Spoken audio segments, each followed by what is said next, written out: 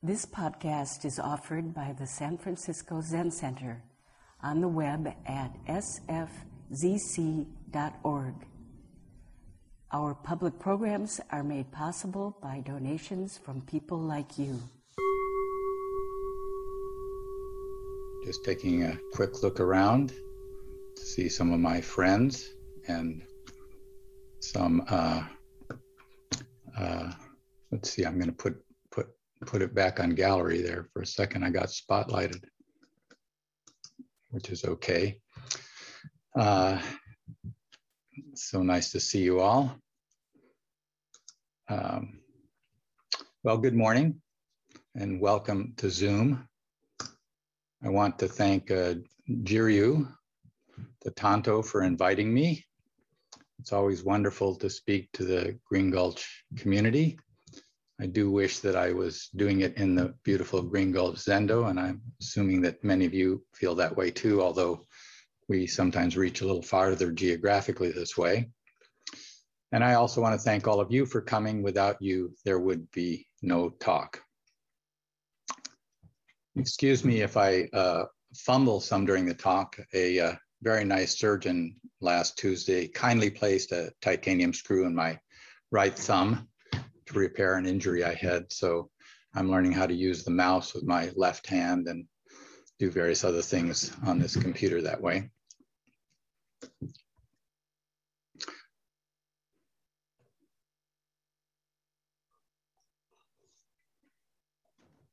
This morning, I'm going to begin by talking about the value and importance of appreciating our life and our practice as the basis for acting in the world. It might seem odd to bring this subject forward in the midst of all the pain and suffering in the world right now. The consequences of climate crisis, sown so visibly in hurricanes and wildfires all over the West, the horrible suffering, both physical and economic, caused by the pandemic, the human tragedies of wars and injustice of all kinds. I was reflecting recently with my wife whether these times seemed darker than the late 60s when I left my math career in search for an answer to those desperate times. The assassinations of Jack Kennedy, Bobby Kennedy, Martin Luther King, the Vietnam War with 50,000 Americans killed and over 3 million Vietnamese killed in a senseless war. And there was also enormous divisiveness in the country at that time. So we didn't actually come to a conclusion. Both times seemed pretty difficult, but I think maybe the climate crisis weighs the scale a little bit in the direction of these times. I bring this forward because in the midst of my confusion in 1970, I met Suzuki Roshi and saw a way forward. And I want to state my confusion wasn't just about how to make a meaningful response to the world, but what to do with my own confused state of mind. I knew deep inside of me life was a great gift, but I didn't know how to live it, and I sensed it was fleeting. And I found in Suzuki Roshi a person who I felt understood that life was difficult. He certainly had lived through the World War II in Japan, which was a horrible time, and had had great personal difficulties in his family life. But he had a great sense of joy and appreciation for life and tremendous sense of being present. And I thought, maybe this is the way forward for me. So I'm going to read this quote from the beginning of the lecture, Single-Minded Way in Zen Mind, Beginner's Mind. He says, "The purpose of my talk is not to give you some intellectual understanding, but just to express my appreciation of our Zen practice. To be able to sit with you in Zazen is very unusual." He says, very, very unusual. Of course, whatever we do is unusual because our life itself is so unusual. Buddha said to appreciate our life is as rare as soil on your fingernails. You know, dirt hardly ever sticks on your fingernail. Our human life is rare and wonderful. What a beautiful sentiment to begin with. I wonder if we remember that our human life is rare and beautiful, rare and wonderful. I think if we could be more in touch with how rare and wonderful having a human life is, we'd be able to be more impactful in the way we conduct our affairs and actually live a kinder and more generous life.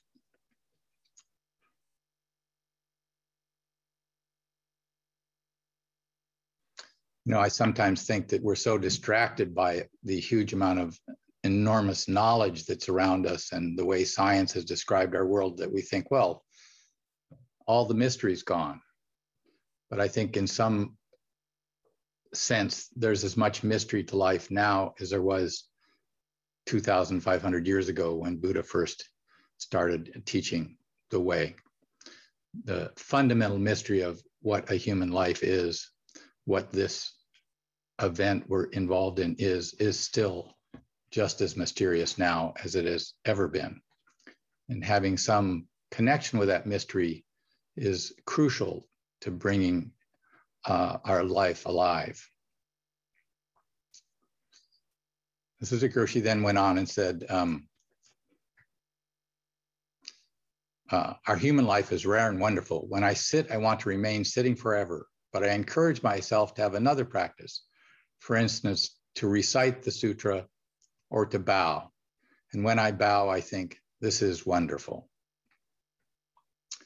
Suzuki Roshi really loved bowing, and he loved it so much that even though when he trained at Eiheiji, in morning service, they only bow 3 times, 3 full bows. But he instituted 9 full bows in our morning service at Zen Center, and we've been doing it ever since. And he really felt it was important for Americans to bow. And I found this in a new book that just came out from David Chadwick called Zen is Right Now. It's kind of a follow-up of Zen is Right Here. And this is one of those little stories in that book. This is from a student. These are little sort of vignettes from students. We were having Dokusan on a hot day in August in Suzuki Roshi's office in the city. We were both sitting on the floor face to face. What is this bowing? I asked. Suddenly he got up, came over to my side and started bowing, up and down, up and down, up and down. This is how we do it, he said. I thought to myself, what is this man doing? Why is he going on bowing for so long? And then he said, I have been aware of every bow I have done since then, always with the same question, what is this bow?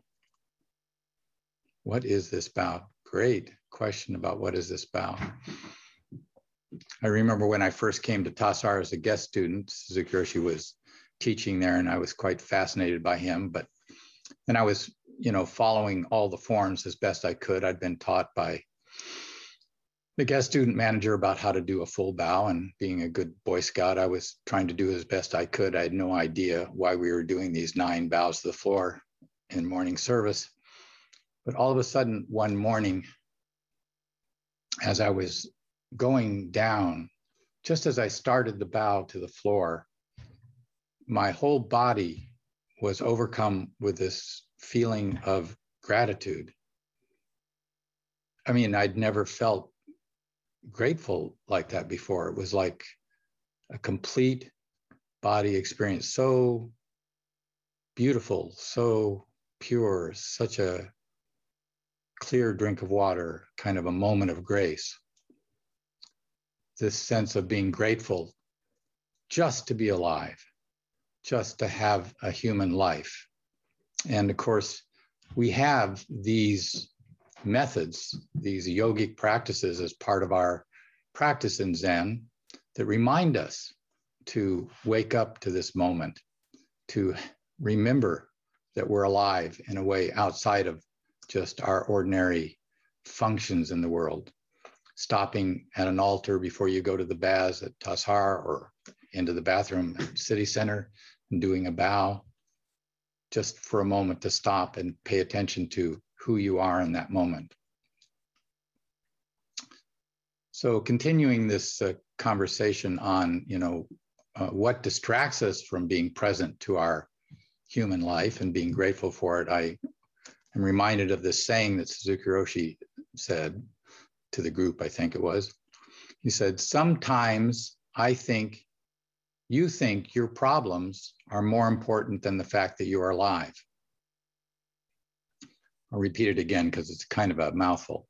He said to us, sometimes you think your problems are more important than the fact that you're alive. I have turned that phrase over and over again for the past 50 years. Times when I'm totally caught up in a problem, why is this happening to me? This is unfair. This isn't so. It would just sort of come up. Something like, do you think this problem is more important than the fact that you're alive? It would. So in Zen, we have the use of turning words or turning phrases. So this became a turning phrase for me. Turning phrases are, they turn the trap of our comparative thinking, where our world is fixed by a conceptual mind. Our world is fixed by, oh, this shouldn't be happening to me. This is unfair. I've created a world in which I shouldn't have this problem. A turning phrase sort of breaks you out of that. A turning phrase turns the heart and mind around. It turns it from being upside down to right side up. So we have this tradition in Zen of using turning phrases. In fact, essentially almost all the koans in Zen are turning phrases. They sort of strike you. Not knowing is most intimate. Well, that kind of makes sense. I understand that if I'm full of thoughts about the way things are supposed to be or what things are, it may separate me from being in connection to people. I don't have a beginner's mind.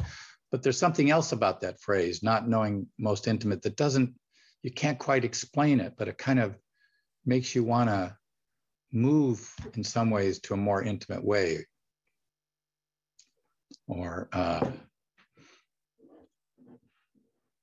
So today, I'm going to bring forward a turning phrase from Yunyan, which will be an opportunity for us to explore turning phrases some more.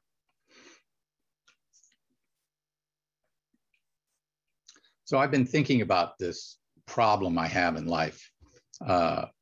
Maybe if I study Zen enough, I'll get rid of my problems. I seem to have sometimes an adversarial relationship to certain problems. They shouldn't be here. They should go away. So, but early on in my time at Zen Center, I remember there was a lecture. Ed Brown tells the following stories that during the third day of a 7-day sesshin, Suzuki Roshi said, the problems you are experiencing now,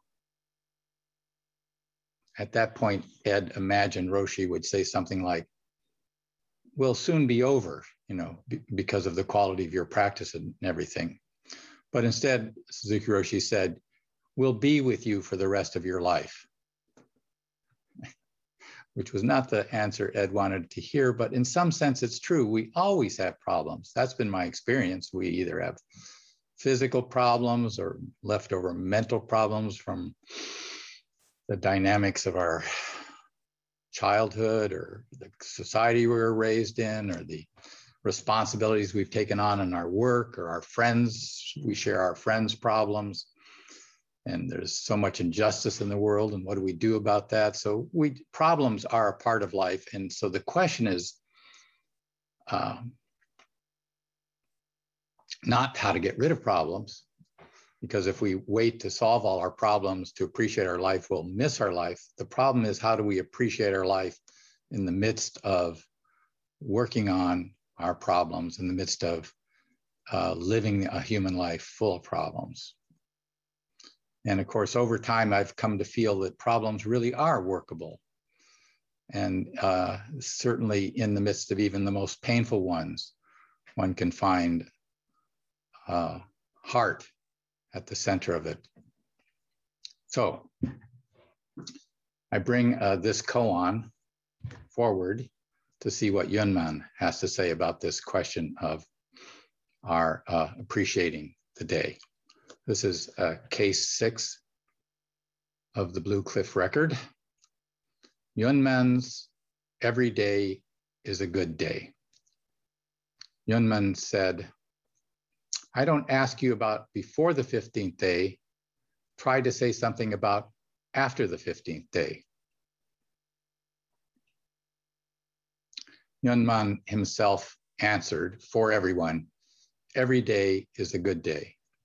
That was part of Yunman's style, was to pose a question and maybe sometimes he'd answer it himself when no one else came forward. So his answer was, every day is a good day. So this is kind of one of those turning phrases. What does it mean every day is a good day? Clearly, some days are good, some days are bad. You know, some days are terrible, some days are wonderful. Some moments are great, some moments are not so great, but he's saying something here about every day is a good day. So before getting into this koan, I'll tell you a little bit about Yunman. He lived from 864 to 949. This was near the end of the Tang dynasty and the golden age of Zen. This was a very turbulent time in China as the Tang dynasty was falling apart. There were persecutions of Buddhism and many monasteries were being destroyed. So Yunman, after his early training course, became a great Zen teacher, founded one of the 5 schools of Zen. He appears 18 times in the Blue Cliff Record, 12 times in the Book of Serenity, and 5 times in the Gateless Barrier. Even Zhao Zhou, one of my other favorite Zen teachers, doesn't have as many koan stories.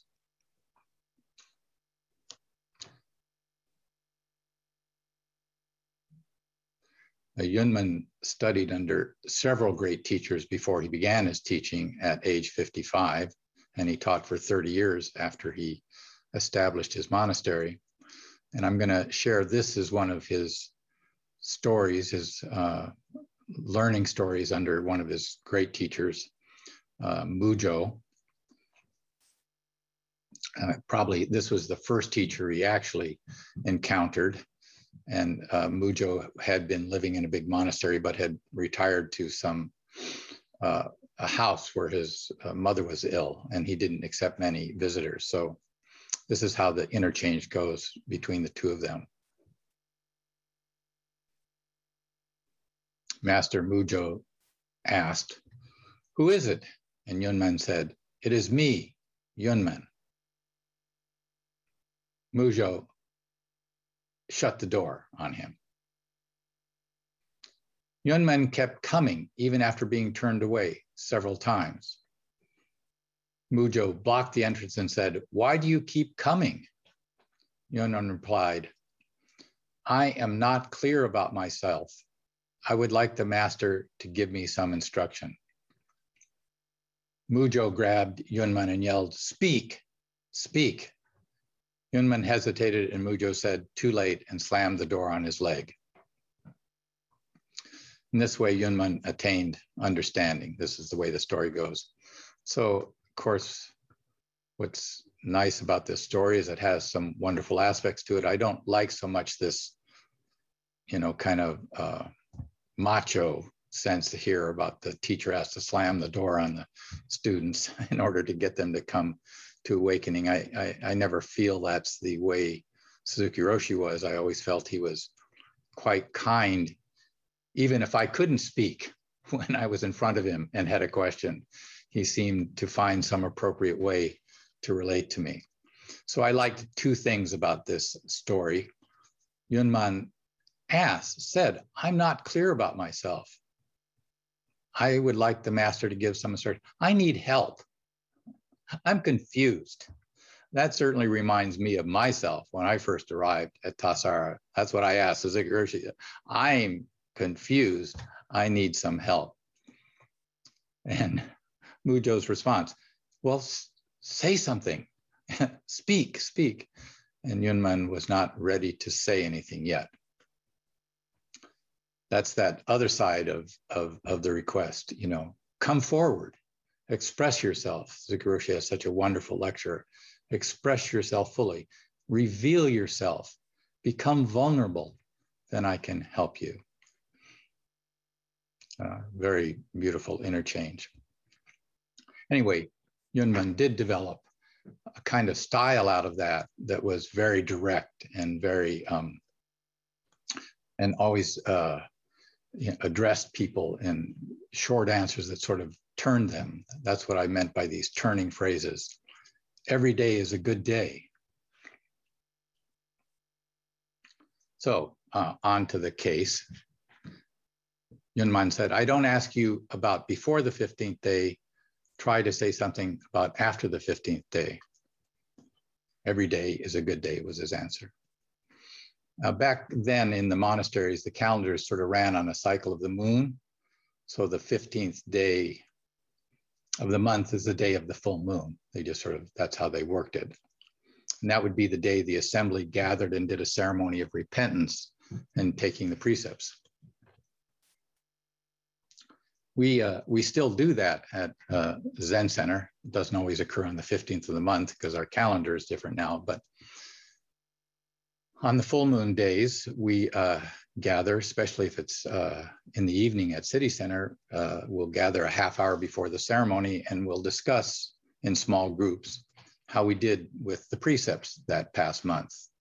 Were we truthful? Were we generous? Various different things. And then we would take a ceremony where we would repent and take the precepts again, committing to live a better life. So I think we can think of this comment he's paying as don't ask about the day of purification and rededication. And in Zen, basically all ceremonies of purification and rededication are awakening ceremonies. So this question could be posed. I don't ask you about before enlightenment. Try to say something about after enlightenment. So Yunmen's not so interested in before. Of course, we are. Who am I is often answered by explanations and descriptions of where we have been, what we have done. You know, I am this way because ever since a dog knocked me over when I was a child, I've been afraid of dogs. My father was not demonstrative, so neither am I. You know the drill. We explain ourselves by where we have been. We miss this moment as our reason for being. We are mired in where we have been. We are lost to here and what is now. So Yunmen is not interested in before, the stories that we indulge in as we define ourselves. So that's the question, how to bring ourselves into the present moment, the everyday practice of Zen, the everyday moment practice of Zen. This koan opens us to the mysterious, vast, into the everyday, the good day that is here in each moment, eternity of each moment. This is a koan because it asks us to explore the non-duality and the duality of good and bad days. If he's saying every day is a good day, then even if is a bad day also a good day? In what sense is even the worst day still a good day?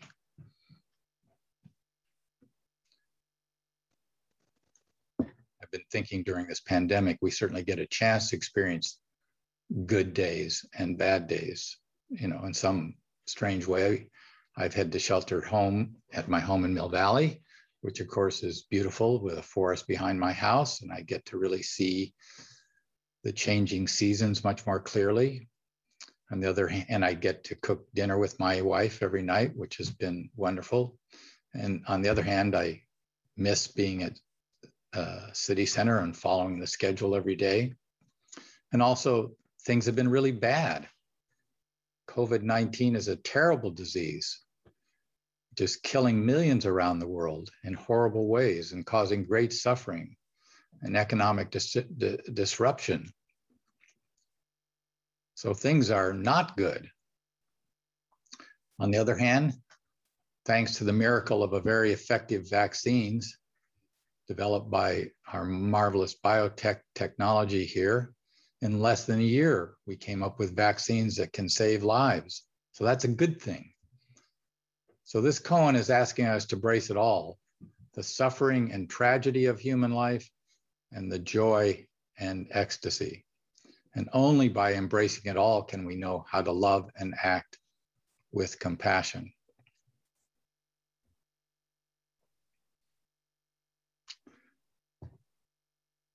Sometimes the simplest things come out of people. I was at my eye doctor recently, and one of the assistants that was helping me said, "What are you doing?" Because I was reading about this koan, and she said, and I read it. I said, "This is a koan about every day is a good day." She said, "Of course," meaning in the sense of every day you're alive is a good day. So in that sense, it's a good day, but he's asking for something a little bit more than that.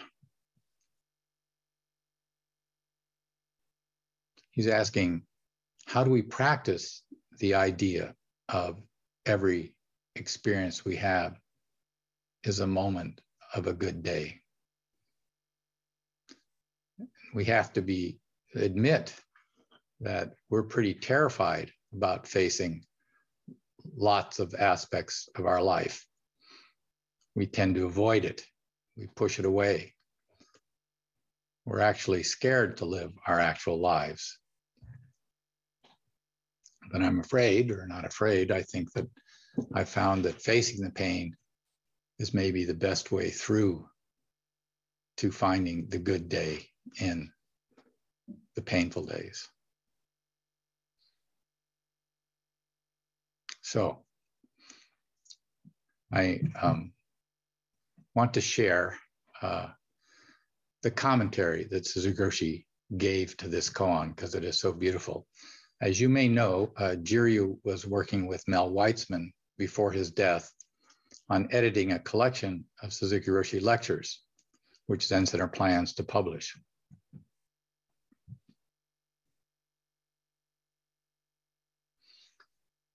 I'm so appreciative of Mel, who even to his death at age 91, continued to bring Suzuki Roshi's way to us, both in his everyday practice and his teachings, and deciding at age 90 to be editing a collection of Suzuki Roshi's talks. I thank Jiryu and Mel for this gift they're bringing forward to us. I'm fortunate to be reviewing a draft of this book, and I've been lecturing at a Sangha I lead in Mill Valley called Vimala Sangha on various chapters in it. And recently I've been lecturing on the commentary Suzuki Roshi did on the Blue Cliff Records. There's 22 of them, and they've all been collected in this book. And it's so wonderful to be able to reflect on Suzuki Roshi's sense for the koans. So I'm going to share his commentary, and I'll make commentary on his commentary. So to repeat the case again, I don't ask about before the 15th day, try to say something about after the 15th day. And then he answered himself, every day is a good day. So Suzuki Roshi made some introductory comments before he made his comment on the koan, and this is his introductory comment.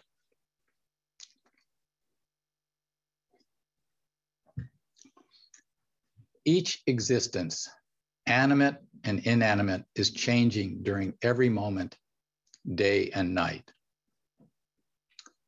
The change is like flowing water, which does not ever come back and which reveals its true nature in its eternal travel. What a beautiful sentence. He's expressing first the fundamental concept in Buddhism of impermanence. Everything is changing. And he uses the metaphor of flowing water. It's like the change is like flowing water, which does not ever come back. Who has not stared at a stream and been captured by the continuous movement and felt a part of it, felt a part of that continuous flow, felt a part of the fact of impermanence in our life? He then goes on and says, water flowing and clouds drifting are similar to a well-trained old Zen master. The true nature of water and clouds are like the determined, single-minded traveling monks who do not take off their traveling sandals even under the roof of sages. Worldly pleasures, philosophical pursuits, or whimsical ideas do not interest the traveling monk, sincere in his true nature, for he does not want to be fat and idle. Such a monk does not care for hospitality which would stop his travels. He recognizes as true friends only those who travel with him on the way. So we know the archetype of a Zen practitioner is a monk. In some sense, all of you are monks. And the Japanese for an itinerant monk is unsui, and that translates to drifting like clouds, flowing like waters. So here he's connecting our practice to the practice of impermanence, and therefore to non-attachment. Worldly pleasures, philosophical pursuits, and whimsical ideas we do not get attached to them. And why is that? We've learned that those things do not completely satisfy us. I mean, it's wonderful to have, marvelous worldly, a great meal, or have a great philosophical idea. I'm not saying that, but I'm saying in some fundamental sense, we understand these things never completely satisfy us. We're a wandering monk. We're after something other than that. What is it that will truly satisfy us? What is it that will truly satisfy us on the way? I leave that sort of as a question for the time being. And then, of course, I love the last sentence of what he said. He recognizes as true friends only those who travel with him on the way. Only those who travel with him on the way of impermanence, understanding the way of impermanence and understanding the way of non-attachment. And that is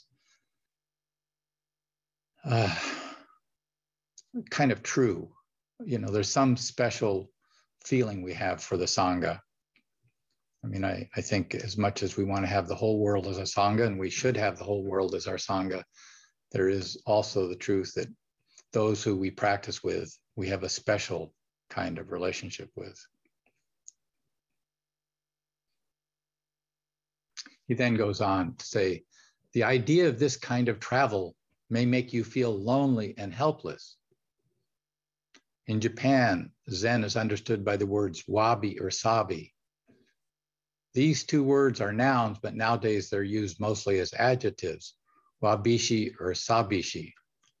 One meaning of wabishi and sabishi is lonesome and monotonous. I don't know, he set out this idea of, which I got kind of captured by, the determined traveling monk. And there's so many stories of the monks traveling, the Zen teachers traveling through the hills in China and turning the corner and seeing a bush and being awakened and everything. But it is kind of lonely practicing, and we feel kind of helpless. That's because it's true about our human life.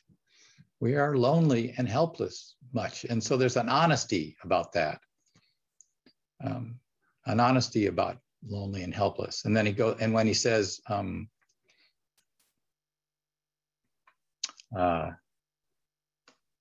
our practice is monotonous, that's also really true.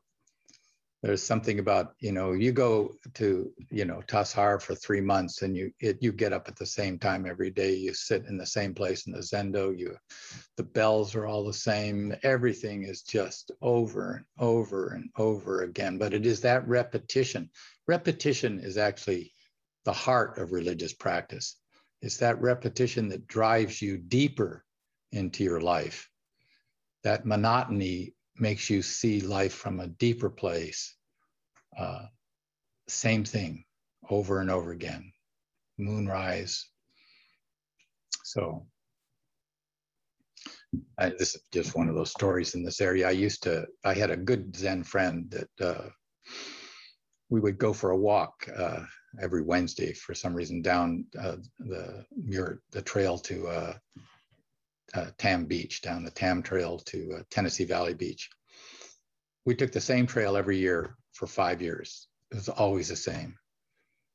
But I don't know, we'd sit on the beach and, it was always different, enough different. And I felt somehow when we were sitting one day in the summer, it was foggy and miserable and cold. But I felt the foggy, cold misery, really to my core. And I thought, this is good. This being in this one place over and over again, I understand it better. I understand it from the heart place. So he goes on some more. The intellectuals understand wabi and sabi to mean the simplest, most humble form and style of beauty. In this strict sense, wabi and sabi mean reality which does not belong to any category of subjectivity or objectivity, simple or fancy. However, it is this reality that is beyond subjectivity or objectivity, beyond simple or fancy. This reality which makes subjectivity and objectivity possible and perfect, and which makes everything simple or fancy come to home to our heart. Beautiful. This reality that is beyond subjectivity and objectivity makes the world we live in come home to our heart. So it's almost like this is, touching non-duality beyond simple and fancy. Maybe we'd say the world of the absolute or emptiness. And he's saying this brings us to our heart. And that is our real life, the life of our heart.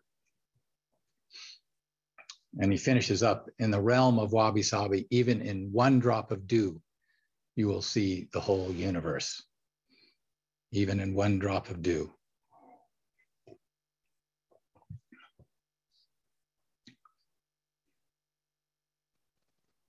We don't need to go anywhere. So even while we've been sheltering in Palace, we can just look out our window and see the whole universe. And we're getting close here. So he goes on, contrary to wabi-sabi, usually when some object is put into the range of our perception, our first reaction is not acceptance, but rather rationality, repulsion, or emotional disturbance. The way of Western civilization is not directed to acceptance so much as to how to organize many objects and ideas in the realm of perception or thinking, and how to control the sense data of the sensual world. So Suzuki Roshi had actually studied Western civilization a lot in college when he was in Japan and had a great interest. So he was aware of this sort of mind-body separation in Western thinking and how so much of our culture is around controlling the outside world to make it better. And he's bringing forward here in the next paragraph, in the world of wabi-sabi, there is no attainment, no anger, no joy, sorrow, or any waves of the mind of this kind. Each existence in this world is the fruit of subjective self-training and objective, pure and direct understanding.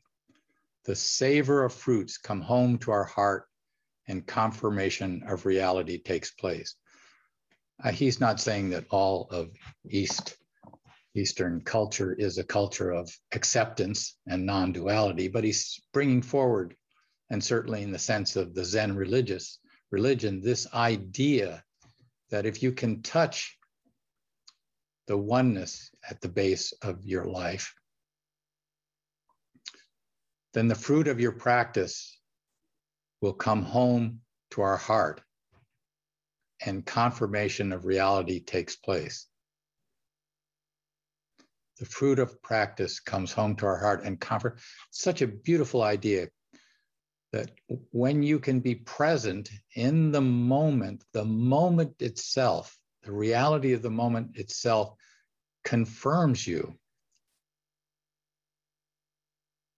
Isn't that kind of what we wish? Oh, I wish my father confirmed the reality of my life. I wish my teachers confirmed the reality. I need someone to, maybe a great Zen master will confirm the reality of my life. But Sukhi is saying, your practice and this moment will confirm you. Reality itself is what confirms you. This is essentially I think the essence of the Genjo koan. Every moment can verify your life.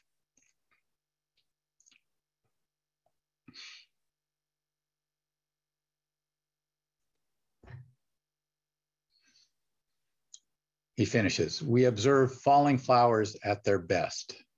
By repeating this kind of direct experience, one may have calm and deep understanding of life and deliverance from it. We observe falling flowers at their best. By repeating this kind of direct experience, one may have calm and deep understanding of life and deliverance from it, like a traveling monk who has full appreciation of everything and is nonetheless completely detached from it. We observe falling flowers at their best. The poignancy of falling flowers, the loss of many things. This too is Yunmen's good day. And I love Sukhi saying by repeating this, we may have a calm and deep understanding of our life.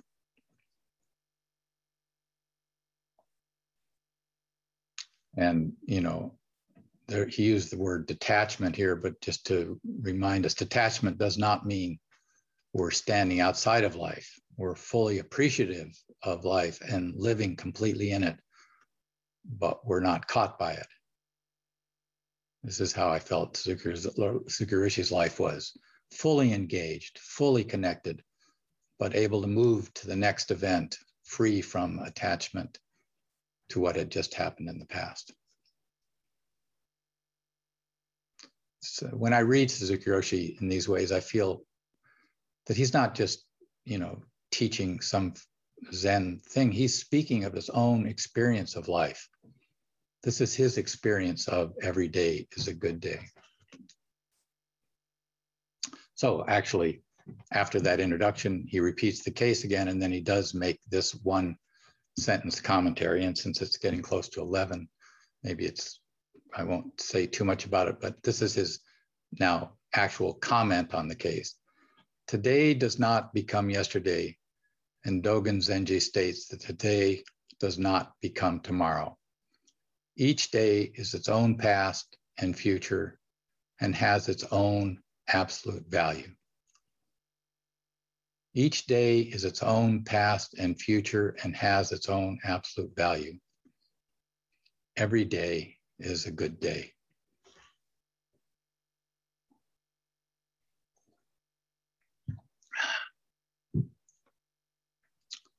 Well, so I've come to the end of my formal talk. It's 11 o'clock. I would like to say something about the ceremony happening today at Green Gulch. At 3 p.m., there will be a lay Bodhisattva initiation ceremony. Zaike Tokudu, staying home and accomplishing the way. Senior Dharma teacher, Agent Linda Ruth Cutts, will be giving the precepts to Anne Royce and Jenny Hernandez. All the moments in the ceremony are meaningful and beautiful. I will share one with you. As preparation for the ceremony, the ordinees study the precepts and sew a raksu, which is a version of Buddha's robe. As they're sewing it with each stitch, they say Namu Kitse Bui, which means I take refuge in Buddha. They stitch their vows into the garment. And then they give the raksu to Linda, and she inscribes a new Buddhist name on the back of it. And in the ceremony, the Rakusu is given to the ordinee with the following statement. The meaning of the Bodhisattva precepts is in the living of them. To sustain and confirm the practice of these precepts, I will now give you Buddha's name and robe to clothe you throughout this life in times to come. This will be your Dharma name, family, and dress. The meaning of Bodhisattva precepts is in the living of them, and it will be sustained by this robe. And then the pre-ordinees then chant, O Bodhisattvas, Mahasattvas, please concentrate your hearts on me. I, and then they repeat their new name, which they just received. Buddha's disciple received this robe of 5 panels, each panel made from one long and one short piece. I will wear this robe of Buddha with the mind and body of its sacred meaning. It's so beautiful. They say, please, O Bodhisattvas, all of you, concentrate your hearts on me. Extend your love for me as I go through this ceremony. Well, since it's always wonderful at that time in the ceremony when all the people in the room are having that feeling about the participants. But since most of us cannot attend this ceremony because either of COVID-19 restrictions or other reasons, let's concentrate our hearts on Anne and Jenny as they prepare to pass through this wondrous gate of the Bodhisattva path. Thank you for listening to this podcast offered by the San Francisco Zen Center. Our programs are made possible by the donations we receive. Please help us to continue to realize and actualize the practice of giving by offering your financial support. For more information, visit sfzc.org and click Giving. May we fully enjoy the Dharma.